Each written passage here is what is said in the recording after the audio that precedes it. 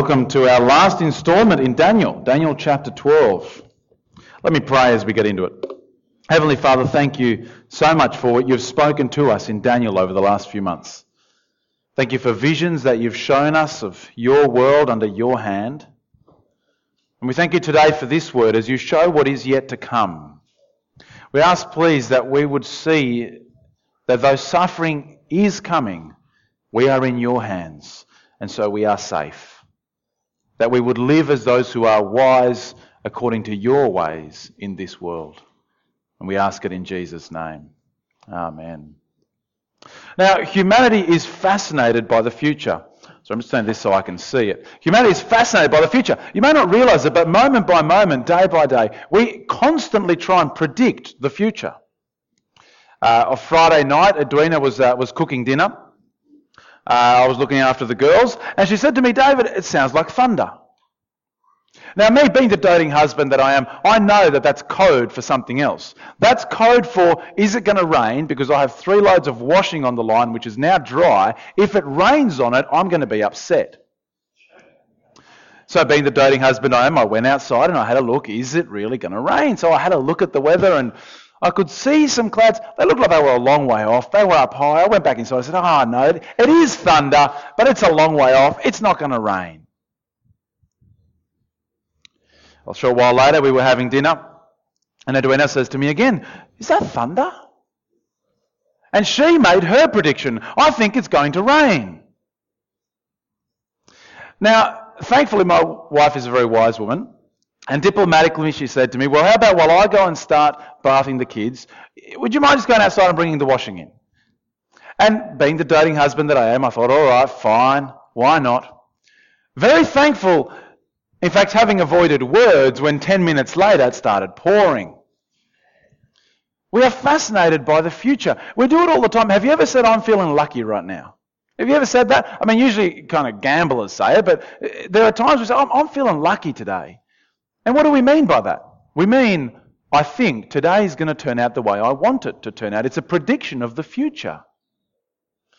We do it day to day, but would someone mind turning the fan down, this one, so that it stops blowing pages around? Thank you, even though I love it. We do it on an individual basis, day by day. We also do it as a human race.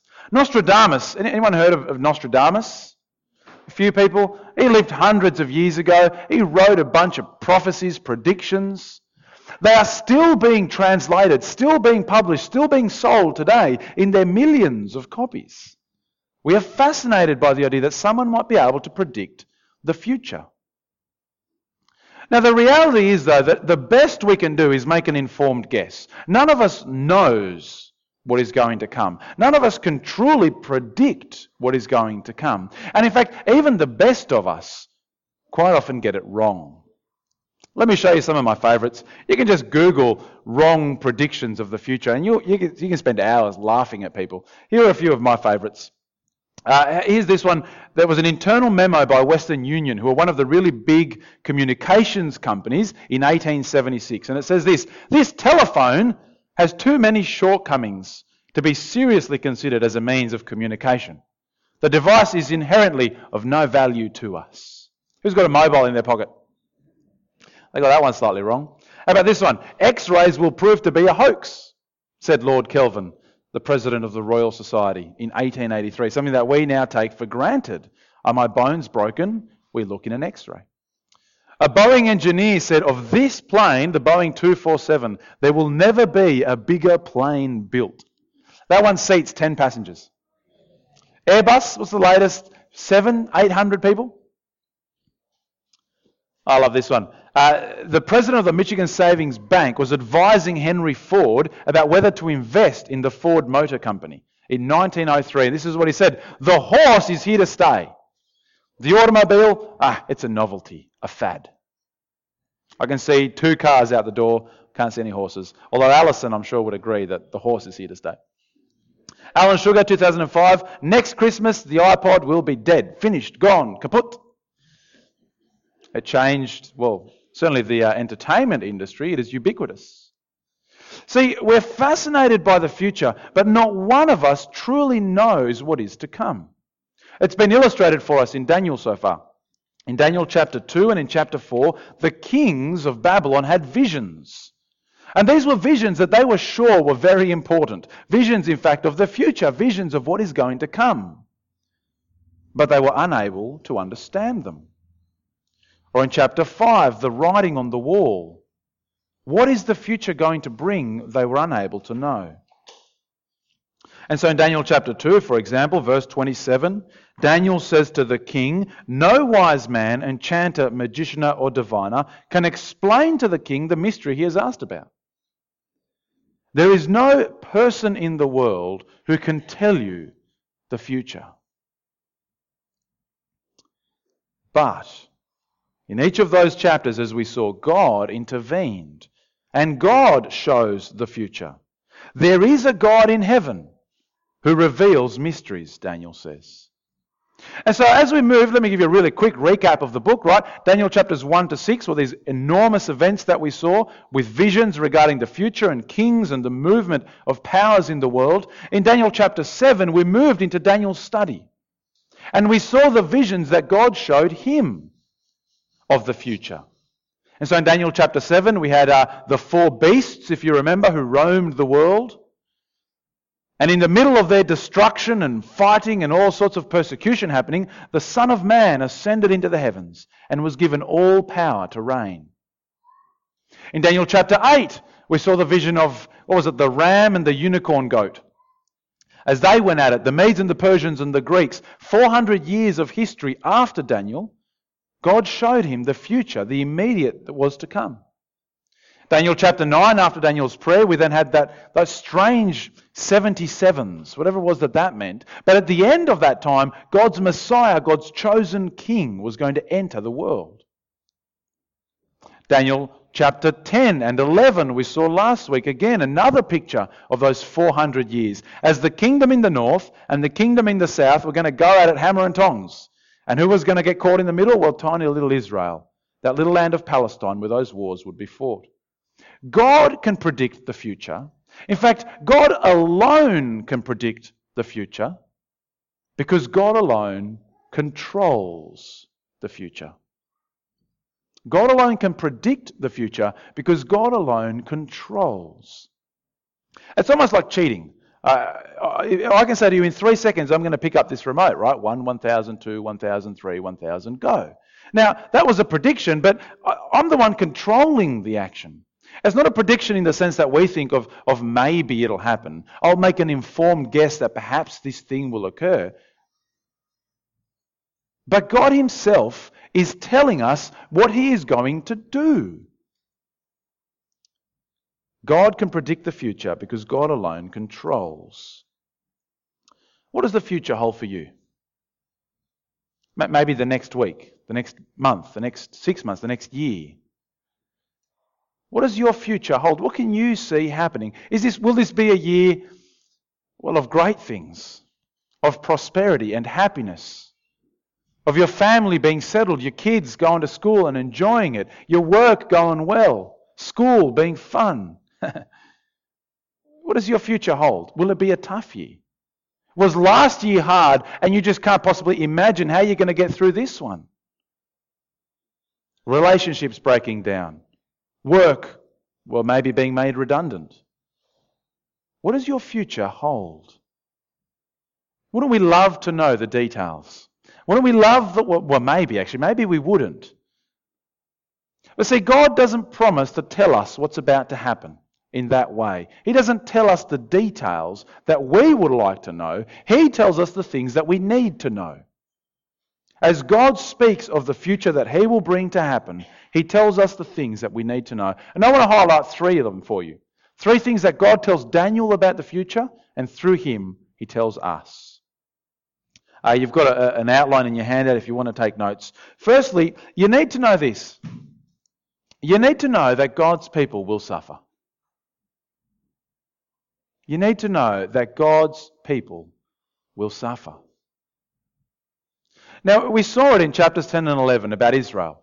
These nations warring for hundreds of years, Israel getting caught in the middle, God's people being persecuted, suffering because of the wars of others. And in fact, we even heard that as Antiochus Epiphanes comes, this evil king, this regime that rises, he will purposefully persecute God's people, causing the abomination that causes desolation, sacrificing pigs in the temple, ceasing sacrifice, setting up idols. In chapter 11, verse 36, we read these words. No, it's not 36. Let's try verse 30. That's because I'm Daniel 2. That's what doesn't work. Daniel chapter 11 and verse 36. Here is the king who rises up. The king will do as he pleases. He will exalt and magnify himself above every god. He will say unheard of things against the God of gods. He will be successful in his persecution. He will set himself up as God and persecute God's people. Now that was Israel 2,500 years ago. That was Antiochus Epiphanes persecuting them there and then. What about us? Well, as we continue reading, we get to chapter 12. Now in chapter 12, we continue this message. The same prediction that is being spoken to Daniel continues in chapter 12. At that time, Michael, the great prince who protects your people, will arise. Excellent. Is the suffering going to end? Will the persecution cease? Is Michael going to... Well, there will be a time of distress, such as has not happened from the beginning of nations until then. The persecution doesn't end with Antiochus Epiphanes. It continues. And this isn't just a prophecy of the past, but it is also a prediction of the future. Now, we can say that because that's what Jesus does with this prophecy. If you heard in Matthew, that second reading for us, Matthew 24, Jesus takes that prophecy given to Daniel, that was fulfilled in Antiochus, it was fulfilled in the past, but he says it is still yet to be fulfilled. Let me read you the first few verses. Matthew 24 and verse 15. So when you see standing in the holy place the abomination that causes desolation, that which has already happened once, as spoken of through the prophet Daniel, let the reader understand. Then let those who are in Judea flee to the mountains, let no one on the roof of his house go down, etc., etc. Here is a prophecy that was fulfilled, but that yet still is to be fulfilled. And we have to talk here about the idea that you can have multiple fulfillments of a prophecy. It can be true for the immediate one. It can also be true for a later one. A prophecy isn't fulfilled until it is filled full. Right? So you have multiple fulfillments of it. And Jesus may have been speaking of any number of things. He might have been speaking of the year 70 AD, when the Romans came through and destroyed the temple again. I think that he was most definitely speaking of his own death. For what greater abomination is there than the Son of God nailed to a cross? The temple that is Jesus destroyed. And so he picks up the language, the Son of Man coming into the presence of the Ancient of Days again as he comes back to life and enters heaven. But he's possibly also talking about the end of days. There's yet another tribulation to come and another time in which God's people will be persecuted. See, I take it that this is true of every age. Those people rise up who set themselves against God and against God's people, and so we are persecuted. We suffer for Jesus. Those were Jesus' very words. He said, if they persecute the Master, then how will they not persecute the disciples? We think that living a good life might mean we don't suffer. We're not persecuted for it. And yet they killed Jesus, the perfect man. God's people will suffer. Now, I think that by and large, we've got it pretty easy, if we're honest with ourselves. I mean, don't get me wrong. I'm not saying that we don't suffer. We experience death. We experience relationship breakdown. We experience loss of work. We experience discomfort. We experience the things of this world that are part of living under God's curse, The whole world is fallen, and we experience those things. But are we suffering? Are we persecuted because of the name of Jesus? Now, I'm not saying we should be masochists. Go out the door, find someone who'll hit you over the head with a 2x4 because you're a Christian, right? You don't go looking for suffering. But do we? Now, Joe pointed out after the last sermon, it was very helpful, that partly why we don't suffer is because of the land we live in. We have a Christian heritage, so to live Christianly is kind of the norm. It's not out of place. Now, perhaps that will change. Perhaps the next decade, 2, 3, might see our nation moving further and further away from its Christian roots, where to own the name of Jesus may well mean suffering.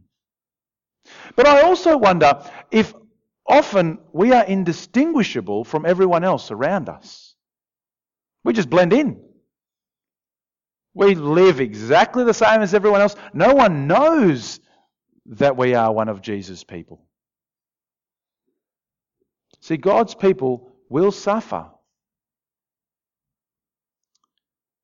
And that is you and me. And folks, if we don't suffer for Jesus' name, if we don't get put through the trial, where does our trust in Jesus come from? I feel like it will only ever be a light thing. It will only ever be, well, deep trust comes through the need to trust. God's people will suffer. You need to know that. But you also need to know that God's people are safe. God's people are safe. See, God can predict the future because God controls the future. It's in His hand. And He protects His people. And you notice again, Daniel chapter 12, verse 1, at that time Michael, the great prince, who protects your people, will arise. Or at that time, your people, everyone whose name is found written in the book, will be delivered. God's people will suffer, but God's people are safe. Now, who is this Michael? Who is he? He's mentioned here. He's mentioned in chapter 10.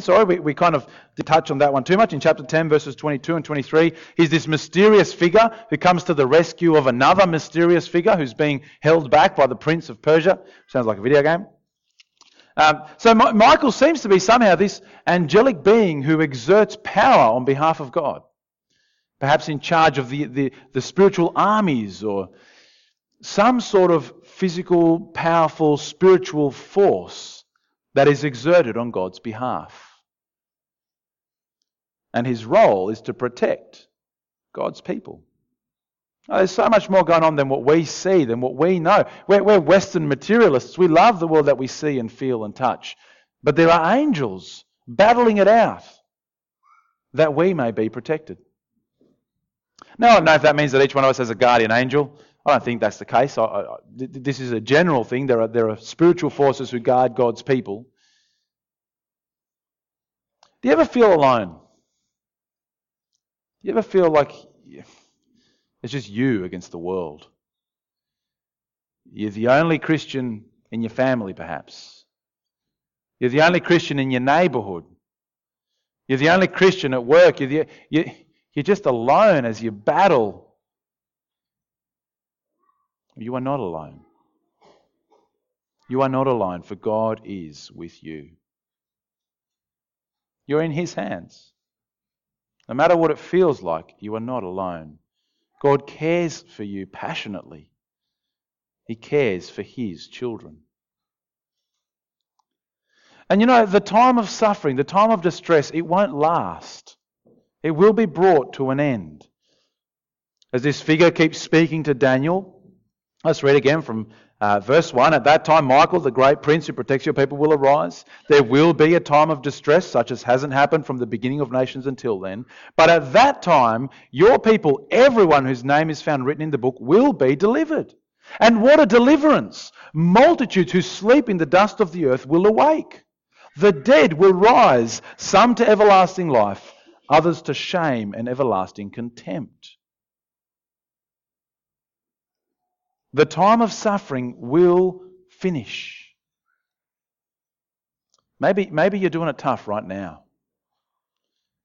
It may be something that's private and you haven't shared with others. Maybe it's public and you've got people around you who care for you. Perhaps you just can't imagine how you're going to survive this year. Well, know that the future is in no doubt, for God who controls it is for you. Paul puts it like this in 2 Corinthians chapter 4. As we know that our future is assured, Paul says this, therefore we do not lose heart, 2 Corinthians 4. Though outwardly we are wasting away, inwardly we are being renewed day by day. For our light and momentary troubles are achieving for us an eternal glory that far outweighs them all. This is Paul speaking. This is the bloke who was beaten, who was robbed, who was stoned, who was shipwrecked, who faced famine and danger and persecution. And he says our light and momentary afflictions are nothing compared to the eternal glory that God has in store for us. God's people are safe. Now, of course, as we say that the time of suffering will end, the question is, well, how long? How long? How long do I have to put up with this for? That's the question that, thankfully, this character asks. Verse 6. One of them said to the man clothed in linen, how long will it be before these astonishing things are fulfilled? Excellent. Let's hear the answer. And the man clothed in linen who was above the waters lifted his right hand and his left hand, swore by all the power that he had towards heaven. I heard him swear by him who lives forever, saying, he will be for a time, times and half a time. Thank you very much. When the power of the holy people has been finally broken, all these things will be completed. And Daniel, God bless him, I heard, but I didn't understand. What does it mean? Time, times and half a time again. We keep coming up against these cryptic times. We get down to verse 11. There will be 1,290 days in between this and that, and we think, excellent, finally a figure we can hold on to, except that the next verse says, blessed is the one who reaches the 1,335 days. Well, which is it? 1,290, 1,335, or a time, times and half a time. Again, I mean, we talked about it the last couple of weeks. It's symbols. Symbols for the time being cut short. How long must we suffer for? Well, it's not 7. It's not the full time. It is cut short. For in God's timing, He will bring it to an end. So what do we do? What do we do? If God has told us that our future involves suffering, but our future is safe in His hands, what do we do? Well, the angel says to Daniel, get on with it. Get on with your life. Verse 9, he replied, go your way, Daniel. The words are closed, the prophecy is sealed. Or in verse 13, as for you, go your way till the end. Get on with life. Don't waste time trying to work out the details of what God is going to do in the future. And certainly don't bunker down and do nothing. Get on with your life. Knowing that you are safe in God's hands. And did you notice what that safety is? What the picture is of God's deliverance? Multitudes who sleep will awake to everlasting life. Some to shame and everlasting contempt. Those who are wise will shine like the brightness of the heavens in verse 3. Those who lead many to righteousness like the stars forever and ever. So God doesn't promise us deliverance here and now. He doesn't promise that your sufferings now will end in this life. But He does promise that you are in His hand such that your resurrection and your eternity is guaranteed. Begun in Jesus. We have even more certainty than Daniel could have. The resurrection has begun in Jesus. If we are in Him, then He is the first fruits of our resurrection to come. The third thing about the future then is that God's people must act in wisdom. We must be the wise ones here. Now the world says wisdom, well, it's living for this reality. We have TV shows, they're Healthy, Wealthy and Wise, and it's all about how to be wise now. And they talk about, well, it's about prosperity, and it's about popularity, and it's about power, and it's about pleasure. That is what wisdom looks like. Live for the here and the now. And they think we are fools when we sacrifice things for a king that we can't even see. I found one little pearl of wisdom for you. I don't know if this is a quote that's attributed to Homer Simpson or it's about Homer Simpson, but it's so simple to be wise. Just think of something stupid to say and then don't say it. Most of us can do that. What is wisdom according to God? What does it look like to live wisely according to God's wisdom? Well, firstly, it's relationship and resistance. Relationship and resistance. The bottom right-hand one is an electrical resistor. If you get electrical engineers here, how would you picture resistance? I thought maybe someone pushing a wall. There you go. That's called a resistor. It stands for resistance. Relationship and resistance. Back in chapter 11, remember this is part of the same prediction that's being given to Daniel. Back in chapter 11 and verse 32, this is one of the things that the angel said was going to happen. With flattery, this king will corrupt those who have violated the covenant. But the people who know their God will firmly resist him. What does it mean to be wise? It means to know God and resist the world. Know God and resist the world. Relationship. What's your ambition for this year? This is the last Sunday in January. I promise this is the last time we'll talk about New Year's resolutions and all that kind of gear. What's your ambition? But actually, maybe I better not make that promise. Who knows what next week will bring? Might be a good one for it. What's your ambition? Is it to be healthier? Is it to earn a better wage? Is it to renovate the house, build a deck? Is it to move? Is it to look after the kids better? Is it to look after the grandkids better? Is it to improve your marriage? What's your ambition for this year? Will you make it to know God? Will you make that your ambition? To know God. To grow in relationship with Him. To love Him more. And James says, you can't serve two masters. You cannot love God and the world. And so the way to resist the world is to grow in knowledge and love of God. We must resist it. And you notice how this king goes about persecuting people? With flattery. We think of it as persecution as I'm going to beat you up. Doesn't flattery work so much better? Oh, you're so good at that. You're just amazing. You're the best at that thing. You know what? You could be even better if only you do this one little thing different. Just do this. Just maybe put a little bit more time into it. You don't really need that long prayer time, that long Bible reading time. You could come to work half an hour. I mean, you're amazing at it. You could be even... And flattery will often get us where outright opposition won't. What does it mean to be wise, to serve God, relationship and resistance? And secondly, trusting and telling. Trusting and telling. Now, we trust God rather than a group of people. We took the youth group leaders and the boys club leaders and the kids church leaders out for a team bonding day yesterday. And I hadn't seen this picture until today. Otherwise, maybe we could have made them do that. Maybe not. Trusting and telling. See, God's people are safe. There's the truth. God's people are in God's hand. And to be wise means to trust Him in that. We are safe in Jesus. If you have repented of your sin, you've turned back to Jesus and you have placed your trust in Him, then keep going with that trust, with that dependence. That is what it means to be wise. And of course, how could we not share? How could we not tell of that hope? In chapter 11 and verse 32. Verse 33, those who are wise will instruct many.